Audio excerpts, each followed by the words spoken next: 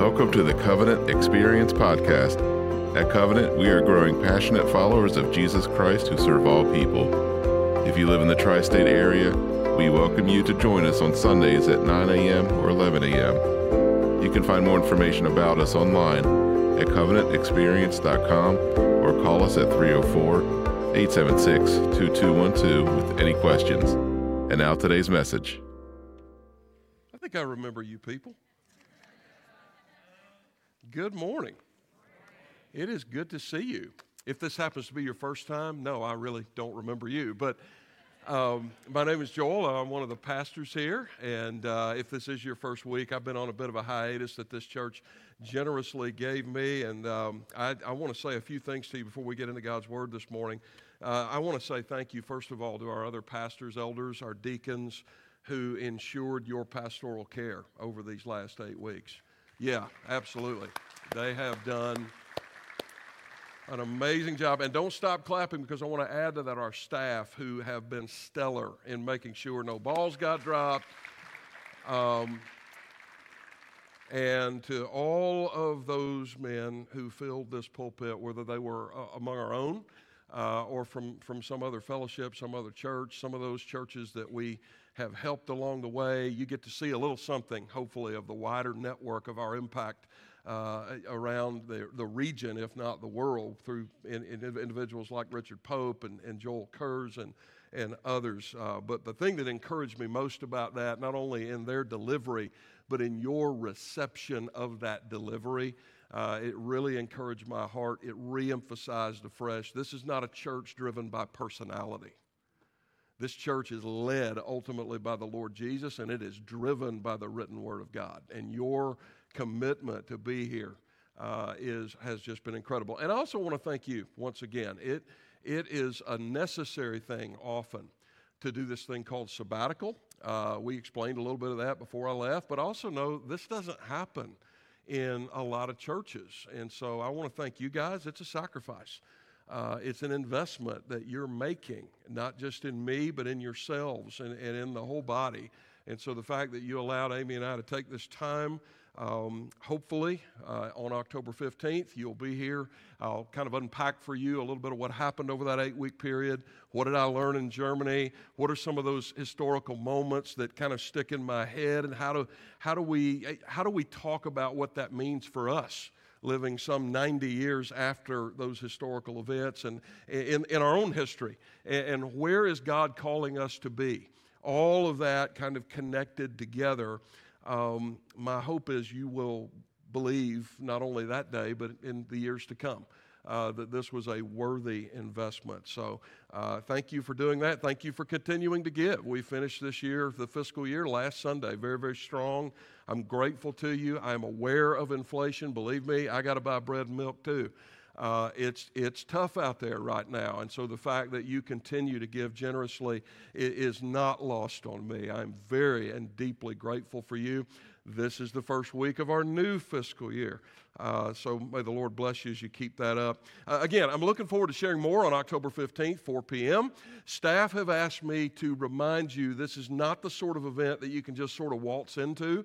It is being planned, and they need to be able to make those plans, and so you need to sign up this week. If you don't know how, see a member of the staff out in the foyer after the service, but your meal is provided, child care is provided. There's really no reason for you not to be here. And I'll unpack for you a little bit of what happened over the last 8 weeks, and I want us really to begin a discussion. So let me give a couple things. A lot of times a guy in my line of work goes away for a few weeks, and he comes back, and the church gets hit with all this big stuff. That's not going to happen, okay?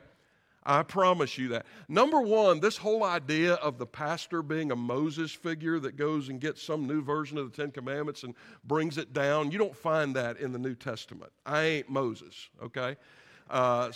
This isn't me dictating, hey, here's what God said. No, this is the beginning of a conversation with people just as full of the Holy Spirit as me about our collective future. It will not be centered around things like numbers or buildings. It is what kind of congregation does the Lord want us to be in order to be faithful in this next season of our life. And so what I think Bonhoeffer's life can teach us about that, all of that we'll unpack. We'll take time for questions. Please do everything you can to try to be here. October 15th, 4 p.m. We're doing that early because I know some of you don't like to drive at night, and it's starting to get dark a little earlier. And sorry, I didn't get any shorter-winded while I was gone, so I don't know how to fix that, really. But get signed up for that this week. We begin a new series today that segues, I think, quite naturally into this discussion, because over the next 8 weeks, we're going to ask 2 questions. The first one is this: how do we remain faithful in the current environment? What is faithfulness? What is Christian faithfulness according to the New Testament? What does that look like for a church that's kingdom-focused in 2023? And then the second question, though, is the first one I want to answer. And that's going to take about the first 4 weeks beginning today. And it's this: what kind of disciples do we need to produce in order to make that difference? So that's the emphasis, all right? And so that's why we're calling this series Different. Now, if you've been a follower of Jesus for any length of time, you probably know something of the scriptural teaching and injunction for us to be different, right? Doesn't the scripture call us as followers to be different from the world? You've read that, right? You're aware of that, right? Different. One of the terms is to be separated, that Christians are called to live separated lives. Don't be conformed to the world, Paul tells us in Romans. Be transformed by the renewing of your mind. Don't walk in the way of the fool, Proverbs tells us. One of my favorite is probably the old King James version of 1 Peter 2, verse 9, that calls us, are you ready for this? A peculiar people. That really doesn't mean weird, okay? I think there are a lot of Christians that think that just means, people need to walk away from you thinking you're just strange. That's really not what it means. Peculiar just simply means there's something that stands out about you that's like makes people kind of squint, furrow their brow. There have been a number of suggestions of what all this means. To be different, to live a separated life. Some people define that almost entirely in a negative sense. I grew up in a very conservative part of the country, borderline sort of fundamentalist kind of church background, and so living a separated life was defined almost exclusively by this list of things you were never supposed to do. Don't drink, don't smoke, don't chew, don't hang out with. Oh, you've grown up in a similar environment, right? So it was all of that stuff, but then there was nothing to accompany that, and so the way the world would look at that is like, wait a minute. At the end of the day, nothing was said about your disposition, nothing was said about your aspirations, nothing was said about the priorities you set for the life that God gave you. It was just this list of things you're not supposed to do. And people who are not Christian look at that and they go, wait a minute, so you end up with the same worries and fears that I do, the same concerns and fears that I do. You think about money the same way I do. You think about pretty much all of life the same way I do. The only difference is you can't drink. Isn't life easier to deal with a beer? Like, come on, right? And so exclusively, negative, don't do this, and that's how you live a separated life. But when you possess the same aspirations as everybody else, there's ultimately no noticeable difference. So that's the question we want to ask over these next few weeks. What does it mean to live a different kind of life? And the answer is it means several things, one of which is this: to live a life that is questionable. Questionable. Now, when you hear that word, it sounds bad, doesn't it? That's questionable. That person is questionable. That policy is questionable. I want to put a little different spin on that word for you this morning. Part of the point of Colossians 4 is that our lives ought to be lived in such a manner that it causes other people to go, who are you? Who are you? These are words written to Paul's spiritual grandchildren, by the way. Colossae is a little less than 10 years old at this point that the letter gets written. It's in the Lycus Valley, western Anatolia, so modern-day Turkey. And best we can tell, Paul's disciple Epaphras had gone and planted this church. How many of you have reached that season of life? Amy and I aren't there yet. We're probably a few years away, where you've begun to realize, being a parent was great. Being a grandparent's just awesome. Who's there? right? And so that's true spiritually as well. About a year ago, I got an invitation up to Hagerstown Church, one of the churches that we supported, and that was planted several years ago, actually. But then now it's really doing well up there. Pastor Josh is doing an amazing work, and so they were sending out another of their own, and they invited me, representing our faith family, to come up and be a part of a sending service to send that young man to Baltimore. So Covenant has a kid and then a grandkid. Like, that's fun. That's fun physically. That's fun spiritually to watch. And so this was Paul's grandchildren. And so he's writing a letter in many ways to spiritual grandchildren, and he finds them in the middle of a doctrinal crisis. There's a heresy that is present in Colossae. Now, to those of you who are grandparents, there's a really good example here in how Paul deals with his spiritual grandchildren. That may help you out, especially in 2023. There's a heresy. Now, here's the interesting thing. If you read the scholarship, there's just all raging debate about the nature of this heresy. Nobody really knows for sure exactly what it was. You know why? Because Paul doesn't spend an inordinate amount of time critiquing it, pulling it apart. What Paul does in Colossians is he just lifts up Jesus. He points people to Jesus. That's a good lesson for us, to expose error when it's present. Don't spend a lot of time on what's false. Don't attack other religions. Don't excoriate people just because you don't agree with them. Do what Paul does in Colossians, and lift up Jesus for who he really is, because not just the best, the only cure for falsehood is truth. So Paul gives them the truth, and he lifts up Jesus to this congregation to get them back on track. And by the time we get to chapter 4, he's demonstrating how those beliefs in Jesus ought to affect their lives. In other words, if you're a follower of Jesus, if you're truly a follower of Jesus, it ought to affect you in profound ways. Alan Hirsch, an Australian theologian, said this several years ago. He said, "It is not enough to say one's prayers in private, maintain high personal morality, and then go to work to rebuild the Tower of Babel." What's he mean by that? Well, is it like you've got this prayer life, you've got this spiritual life, it's kind of segued and segregated from everything else, and then when you go out in the world, you react and behave pretty much in a way that's indistinguishable from anybody else. The substance and structure of the different aspects of our world need to be interrogated in the light of the unique achievements of Jesus. What does he mean by that? He means you need to be peculiar. That's what he means. He means you need to be different. And the point of this passage is those differences ought to cause others to question our life. So let me give you 3 challenges that rise out of this text, beginning with this one. Paul says we need to be vigilant. Look at verse 2. Continue steadfastly. Be vigilant. That's another way of putting it. In prayer, being watchful in it with thanksgiving. Be persistent, right? Be a person of constant prayer. Now, some of that's going to be scheduled. My prayer time is first thing in the morning.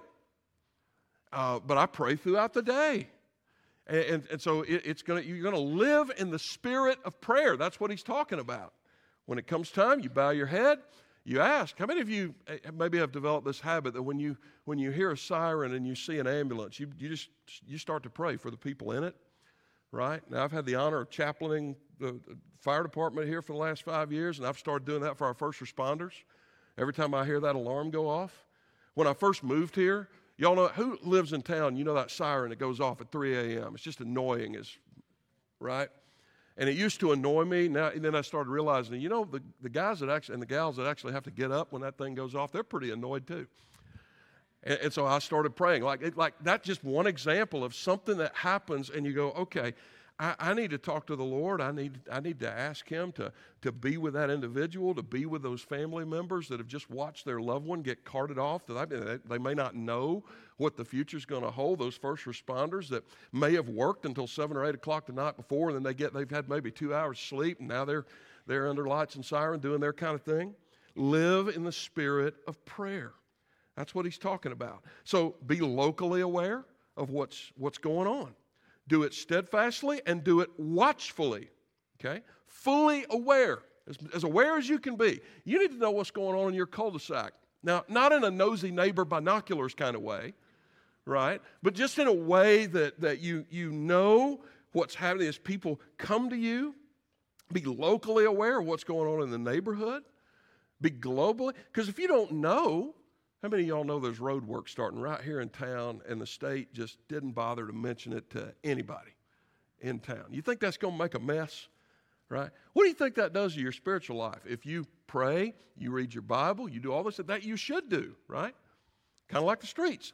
They're in dire need of some improvement. But if you don't communicate, if you don't keep that two-way thing open, you wonder, like, what's going on? I don't know what's happening. Be locally aware. Be globally aware of what's transpiring around the world. Be fully aware of things that will affect in some way how we manifest the kingdom of God here on earth.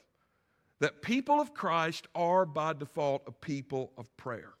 You know, one of our staff values is prayer is our primary strategy. And we don't spend a ton of time praying in the meeting, but one of the things we have to ask is prayer more than just the bookends, right? We open up with prayer, we close with prayer. We need to look at our agenda as a staff, and if the kinds of things we're talking about in that room could be discussed in any corporate boardroom in America, if we just remove prayer from both ends of it, that is probably not an agenda that deserves the attention of God's people. What is He calling us to do? Right? So this starts with prayer. It needs to be a regular part of our life. It needs to be a strategic part of our life. And in order for that to happen, it cannot be a paralyzing part of our life. Some of you may be paralyzed by the mere fact of, well, I don't know how to pray. Well, can you talk? Yeah. Then you can pray. You can talk. Do you have a relationship with the Lord Jesus? Yes. Then the Holy Spirit lives inside of you, and you know what? If you mess it up, He'll just retranslate for you. All right. I've been on 5 continents. I have said some stupid stuff in English that my translator didn't just translate word for word. He changed it because he knew what really needed to be said. You're thankful for people like that. You got one of those inside of you if you belong to Jesus. His name is the Holy Spirit. So you don't have to be paralyzed by fear of praying. You don't have to be paralyzed by thinking God's holding something back from you. I got a lot of questions over the summer about the will of God. People wondering about a job change. People wondering about whether or not to get married, whether or not it's the right time to have a kid. Listen, you should commit those things to prayer. But prayer is not about unlocking some combination that God's going to reveal to you. Too many people get locked down and paralyzed by that. Well, I'm going to pray about that. Well, I just don't know. And then what happens is did I miss the will of God? Oh my gosh, did I marry the wrong person? Oh goodness, did we wait too long to have kids? Did I take the wrong job? Woulda, coulda, shoulda. God doesn't want you living like that. Do you think a God who allowed His Son to be crucified so that you could be set free from sin would want you between now and the time you get to heaven to live tied up in knots like that? He doesn't want that for you. Here's what He wants. He wants you to seek Him, not His will, Him. You seek Him, you get intimate with Him, you will find His will. Secondly, 99 times out of 100, you already have His will. Well, I need to pray. When's the last time you picked up a Bible? All right? So you have His general will expressed to you through His Word, the Holy Spirit. And I'm not saying God won't ever speak or God won't call you to do this or that. I'm not saying dreams and visions aren't real. I'm not saying all that stuff can happen. But I am saying in most cases we're waiting on something like that when really what God wants is just us to be with Him and to seek Him. Right? And to be at a level of joy in Him such that our heart beats like His. And, if your heart beats like His, you could do what you want. Did you know that? You could do. You don't have to wait on dreams, visions, fleeces, liver shivers, whatever. Like, you have to wait. You have to wait. This is an advantage in biblical history that Moses did not have, the apostles did not have. You don't have to wait on a message in tongues.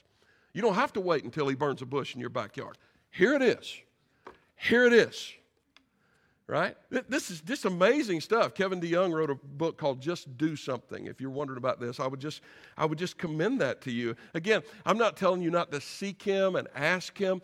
I'm just saying oftentimes what He wants is just intimacy. And if you're trying to look at, my prayer is always like trying to figure out what He wants me to do, That's like the discussion I have with the Internal Revenue Service every February. All right? Y'all know what this is about? You get all your W-2s together and all your income sources together. And like if I were going to have, like I don't want to talk to the IRS, but if I were going to have a conversation with the IRS, it would sound something like this. Okay, I got all my stuff together. How much do I owe? And they say, well, you have to figure that out. But you're the Internal Revenue Service. Like, you should be able to, no, you have to figure that out. Okay, so you don't know? Oh, we know. We know. Yeah. But we're not telling you, you got to be, well, wait a minute. Like, actually, Joel, we saw what you did in 8th grade algebra. You need to hire somebody else to figure this out for you. Right? Which I have done for the last 20 years, right? I'm not too good at math. You need to figure this out. And then comes the $1 million question. Well, wait a minute. What if I get this wrong? And the IRS says, well, depending on the level of wrong, you might go to prison. Some of y'all treat seeking the will of God like that. Like he's just waiting. And you're like 9 to the right and 17 to the left and 34 to the right. And God says, too bad it was 35 to the right. Right? Your God doesn't act like that. Pray strategically. Listen to the voice of the Holy Spirit. Bathe yourself in the Word of God. Make this a strategic part of your life. But a questionable life starts with vigilant, focused prayer. Then comes the second challenge. Paul says, be bold. Verse 3, at the same time, pray also for us that God may open to us a door for the Word, to declare the mystery of Christ, on account of which I am in prison. He wrote this from jail. I forgot to bring that up earlier. That I may make it clear, which is how I ought to speak.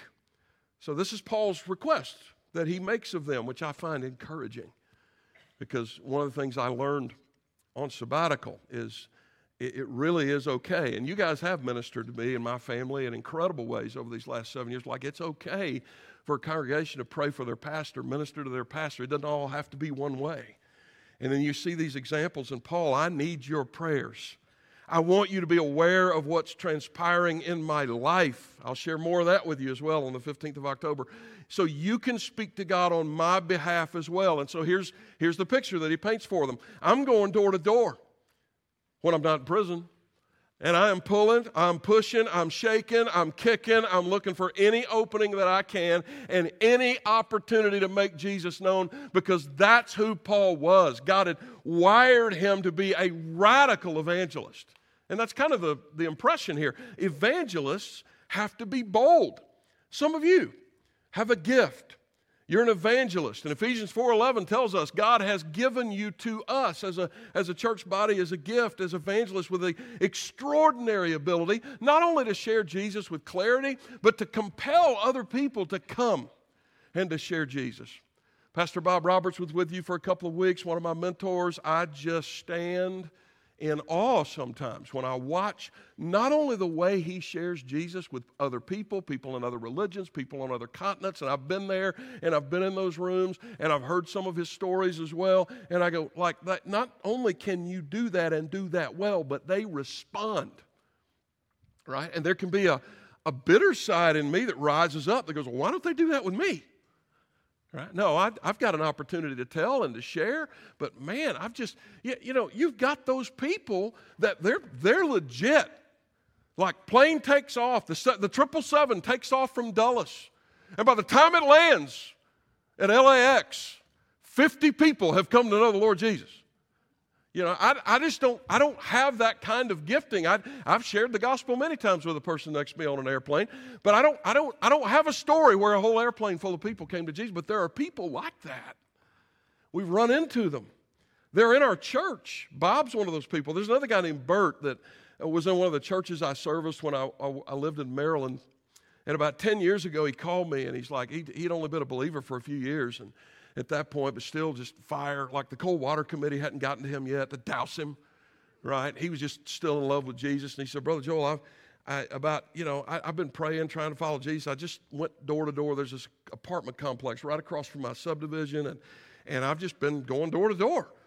And he said, in the last 2 weeks, I've seen 14 people confess to know Jesus. They want to come and they want to follow Jesus, and hardly any of them have any sort of church background at all. But one of them has actually reserved the community room next Thursday night in the apartment complex to meet, and they're going to bring some of their friends that don't know Jesus. And I'm just calling to get some advice. Is this the right way to start a church? Yes. Yes, that's how you do it. I said, brother, you are doing just fine. Those people need our encouragement. They need our resources. They need our prayers. And I find some encouragement that Paul considers himself to be one of those people. And he asked the congregation at Colossae to pray for him what you and I should be praying for: every gifted evangelist. Doors to be open to share, boldness in their witness, clarity as they speak with people who don't know Jesus. And we need to pray to some degree for that level of boldness in all of us when the time comes and God opens the door for us to speak of our relationship to Jesus. Here's the thing. Most people are not gifted in that way. Are they? Yeah. Doesn't mean you don't have a responsibility to share. It just means, again, airplanes full of people are probably not going to come to Jesus. You need to know that's okay. And so the question then that remains is, what about the rest of us who are not the Bob Robertses, who are not the Berts of the world? And even if we're excited to share the story, well, number one, I would tell you, just be excited about being able to share the story. Just be excited about the fact that you get to communicate the greatest message of reconciliation that has ever been given in all of human history. God made you and me the custodian of that. But here's the other thing I would tell you. It's what Paul tells us in verse 5. He says, just be intentional, right?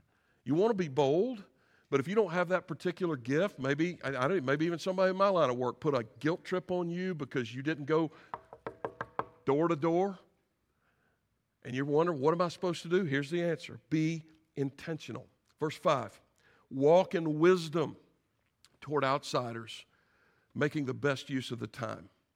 Let your speech always be gracious and seasoned with salt, so that you may know how you ought to answer each person. Notice the tone change between verses 3 and 4 and verses 5 and 7. Because to me, you would think he would say, after asking this congregation, pray for me, pray that I would have boldness, pray that I would have clarity, pray that if there's a door that's stuck, I can kick it down, that he would reciprocate it with, that I will pray the same for all of you. But he doesn't do that. I think he realizes that his spiritual grandchildren are not the same as him. I think he realizes that 2 generations later, they might even do it a little bit different. Wasn't it great to hear Richard Pope? He a little bit different? Did you hear anything other than the unadulterated gospel of Jesus? Thank God for it. That's what Paul's doing. I got this group of people here. I got this, He just says, I need you to walk in wisdom, which literally, if you look at this in the original, just means walk in close proximity to, walk around. Picture a fixed point around which you gravitate, right? An airplane circling an airport, waiting on air traffic control to tell it it can land. Or in your regular life, just a regular stop. If you're one of those people that you use the same gas station to fill up at all the time, or there's a regular restaurant that you go to always, and there's just people that you know and you've built relationships with, and you want to think strategically and leverage those moments as much as you can for the kingdom of God. Paul says, I want those moments to be spent specifically in the presence of outsiders, meaning unbelievers, people who are not Christian. So if Paul were living in 2023, he might express it this way: get out of the bubble. Your life may not, if you are a follower of Jesus and faithful to him, consist exclusively in going to church and Christian concerts and Christian schools and Christian books and Christian fiction and Christian movies. Get out of the bubble. Too many parents think, you know what, if I could just get my little kids, or if I get my youth, right, if I can get them involved in 14 different church programs, everything will turn out okay. I went to public school. My wife went to a private Christian school. Ask her who like, you want to know about access to drugs, access to pretty much anything? It was pretty much equal. Pretty much equal. I want to keep I don't want my kids, I don't want them to. I don't want to engage anything unhealthy. I don't want them to be influenced unnecessarily. I don't want them exposed to the world.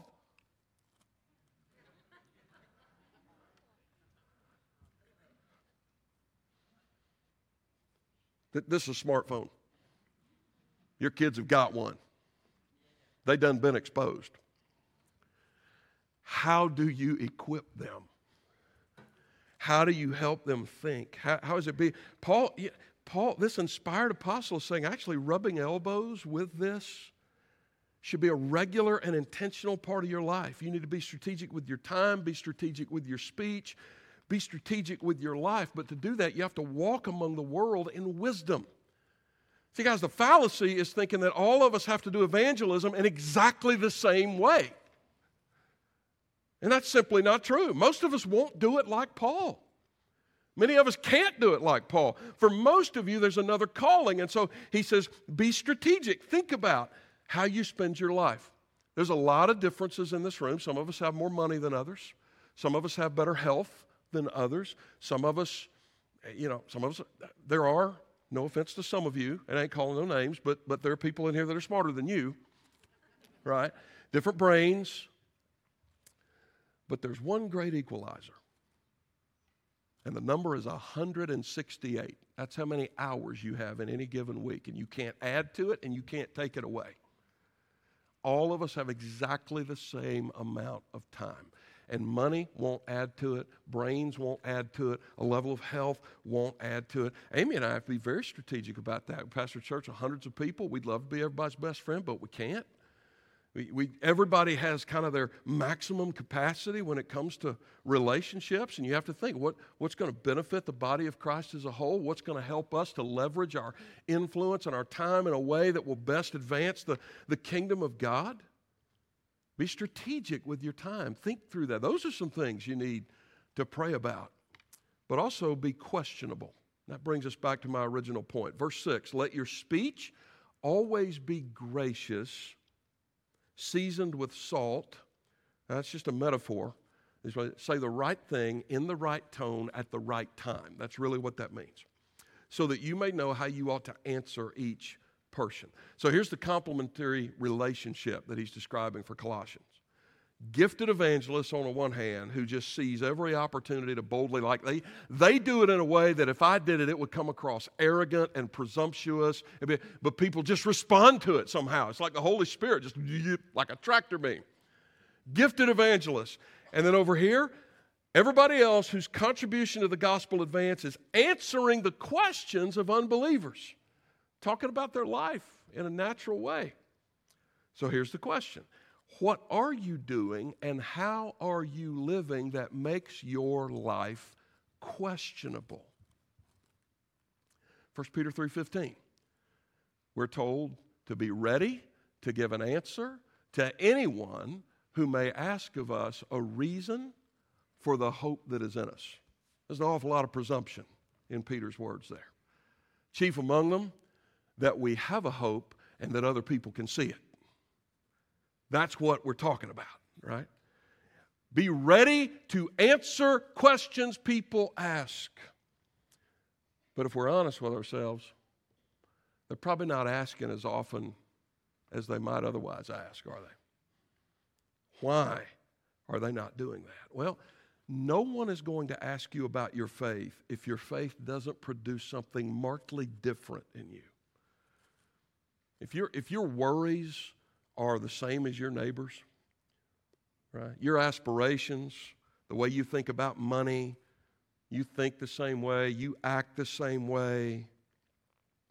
I had a conversation about 3 years ago, and it broke my heart. Was with a young person who was asking for prayer.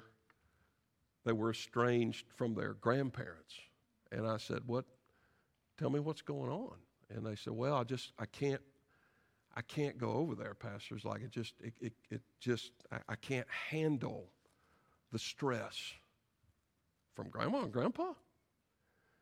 Every time I go over there, they got cable news on in the background, and they're either mad about something or they're afraid of something, and it's all they ever want to talk about.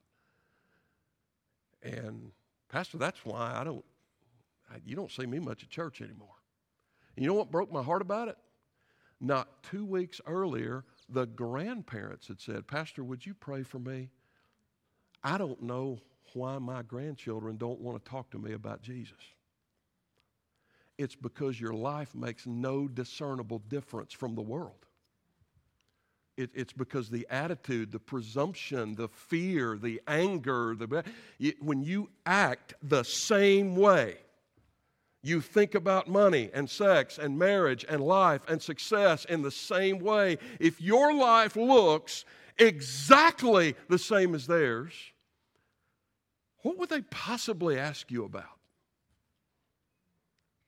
Paul's challenge to the Colossians sets a great example for us to live what would be, in the eyes of the world, a freakishly weird life.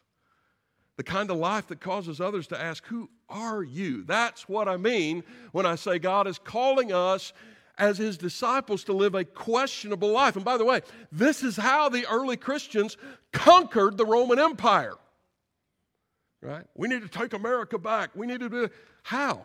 And then you hear the strategy, and it's the world's strategy, bordering on the demonic. We need to take them. You don't use demonic activity to take anything back for God. But how did the early Christians do it? They didn't have any weapons. They didn't even have the rights you and I have. You know what they didn't do boycotts. They passed out no voter guides. They didn't even do it with big events or mass evangelism or literature distribution. Nothing wrong with any of that, but that's not what they did. You know what they did? They did it. Hold on, because this can be hard, okay?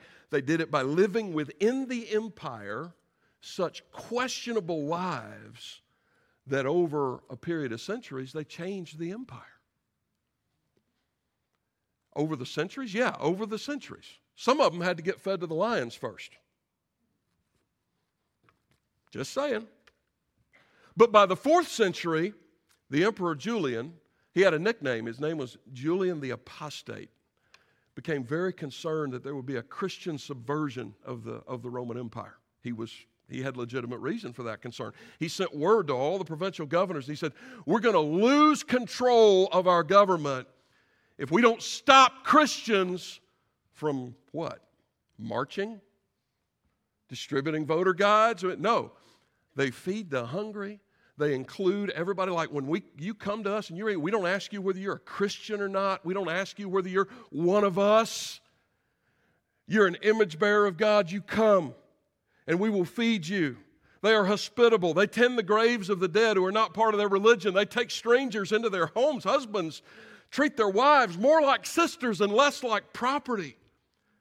They treat their household servants not like slaves but like brothers. And Romans came to faith in large numbers because no Roman had ever seen a life like this. And by the way, this is a life. This isn't a stand up, pull yourself up by your own bootstraps and try harder kind of message. This, brothers and sisters, is the kind of life that can only be produced by the power of the gospel. It can only be produced that way. And no Roman had ever seen anything like it. Every Roman man of means had at least 3 women in his life. A wife to bear him sons, a concubine for more pleasurable sex, and a mistress that he could be seen with in public. People treated their household servants horribly. Women were treated lower sometimes than animals. There was no concern for the poor in 4th century Rome. No sense of hospitality. And then the followers of Jesus came and they healed the sick and they built hospitals and schools and they fed the hungry and they treated their sisters as equals. And they said, whether you are one of us or whether you are Jewish, or whether you are pagan or otherwise, you are welcome to come to our table, eat our food and drink our wine, and we will take care of you if you are sick. And when you die, we will tend your grave. And every bit of this was motivated by Christ-centered love that it took a while. Like I say, the first generation got fed to the lions. I'm not promising instantaneous results, but God don't cook instant grits. Amen? He doesn't. This isn't how He operates. It's not how He operates. People have never seen a life like this. What do you think they're going to do? Who are you? What's different about you? Could be a fine, upstanding, middle-class citizen who pays your taxes and waves at your neighbors. You can be a crusader for the latest social cause, conservative or liberal. You can share the latest outrage on social media. None of that's questionable. Everybody in the world behaves that way. Everybody. And without a questionable life, the only thing we've got is gimmicks. And nobody, I got to tell you, in 2023, nobody's impressed by gimmicks anymore. Nobody. Titus 2:10, Paul tells this young pastor, he said, I've got some instructions I want you to give to the people in your congregation. Make sure you tell the old women not to drink so much. Yeah, that's one of those, like you open the Bible and you read that and you go, boy, there's a story behind that, Like, we don't know it, we haven't seen it, but don't do it. Tell the young men to control their lusts. Tell the household servants to stop stealing from their masters. And then he gives the reason, so that in everything they may adorn the doctrine of God our Savior, so that the people around them would find the life that they're living different, freakishly weird, maybe a little bit scary, but kind of attractive. Now, why would those simple shifts make that kind of difference? Apparently, because in ancient Rome, every old woman was a losh. Apparently, in ancient Rome, every young man let his libido tell him what to do. Every household servant wanted to get one up on the boss man. Like there's something different. There's going to be something questionable about you. What's that look like? Michael Frost tells a story about J.R. Patterson. He's a former Southern Baptist church planter, actually. The denomination sent him to San Francisco, California to plant a church, and I think it took about 2 years for it to fail. The majority of new churches still fail. They don't make it, usually past year 5. But he's still living in San Francisco, or at least he was at the time of this story. I don't know if COVID got his business, I don't know, whatever. But he was running several years ago this business called the Subterranean Shoe Room. See, J.R. loves Jesus, but for a guy, he has a freakishly weird obsession with shoes. And that's okay. Nothing wrong with that. But he loves them. And if you go to the Subterranean Shoe Room, downtown San Francisco, top to bottom, front to back, nothing but shoes of every sort and kind. And right down the middle of that store is this long chaise lounge. And so if you come in, he'll greet you, glad you're here. You're certainly welcome to peruse. However, if you care to sit with me for a few moments on the chaise lounge and tell me a little something about yourself, I like to try to figure out if I can find the shoes that are just right for you. Is your curiosity piqued? Mine wouldn't have been, but to some people, it I'm like, what kind of shoes are those? They're black. That's all I know. But if I were to walk in, he would probably tell me I need some shoes, one of those guys. So a lot of people will sit on that chaise lounge with him. Sometimes it's just a 5-minute conversation, 10-minute conversation. Sometimes it's 45 minutes to an hour. Sometimes they're pouring their heart out to him before it's over with. This is where I was born. This is how I got to San Francisco. This is what my mom did, or this is what my dad did. I'm gay. I'm straight. These are my relationships. And then after, when he feels the time is right, he goes, all right, I'll be right back. And in that store full of shoe boxes, he'll bring a box and open it up and say, are these the shoes you're looking for? And by his own testimony, he said, it's amazing how many people after that experience will go, those are exactly the shoes I'm looking for. They're just torn up. He said, I sell a lot of shoes. But he said, I also make a lot of relationships. Because at the register, they're just like, who are you? Like, are you some Buddhist monk or something? Like, what? Who are you? Well, I'm just a shoe salesman. But by his own testimony, he says, I've been invited to more parties, weddings, bar mitzvahs, and have in those environments spoken to more people about Jesus than I ever did as a pastor. That's a questionable life. How many of you in this room know Salty Salt? From Endless Summer Surf Shop. Come on, some of our teens got it. Yeah, you know Salty. Salty been saved a few years, started partnering with Ocean City Baptist Church, and every Wednesday night during the summer, board rentals are free. You want to learn how to surf? I tried to learn how to surf. I think my wife's got pictures for blackmail later, but no, they will. There's anybody, any age, whatever. You sign a release form, but after that, yeah, you can go out there, you can hit the waves, and then they gather on the beach after instruction in surfing, and sometimes it's Salty. Sometimes it's the pastor of Ocean City. It's Sean Davis, my good buddy out there, and but the gospel is, and they just baptize people right there in the Atlantic Ocean. That's a questionable, like that. That's what Paul is encouraging. You may never be one of those kind of people that leads a 777 full of individuals to Jesus, and maybe you felt guilty. Paul is not calling you to be somebody you're not. He is saying leverage the relationships and the time and the place and everything else that God has given you and live a questionable life. Have a questionable marriage. Run a questionable business. Raise questionable kids. And do it all for the glory of God. Those are the kind of disciples we want to see made right here. Let's pray together. Heavenly Father, I thank you for your word and the opportunity after about 9 weeks to finally be able to preach it again. I'm so grateful for a church that is driven by it. And I pray in these next few moments that it would take root in our souls. I pray that your Holy Spirit would come, Lord, and even uninvited into the lives of people, turn them upside down and knock their ideas cuckoo and point them in a way that is different, in a way that is honoring to your kingdom, in a way that will change their lives and change it in a way that they will glorify you. Lord, be with us in these moments. And may you be honored and glorified. And we ask this in Jesus' name. Amen. Let me ask.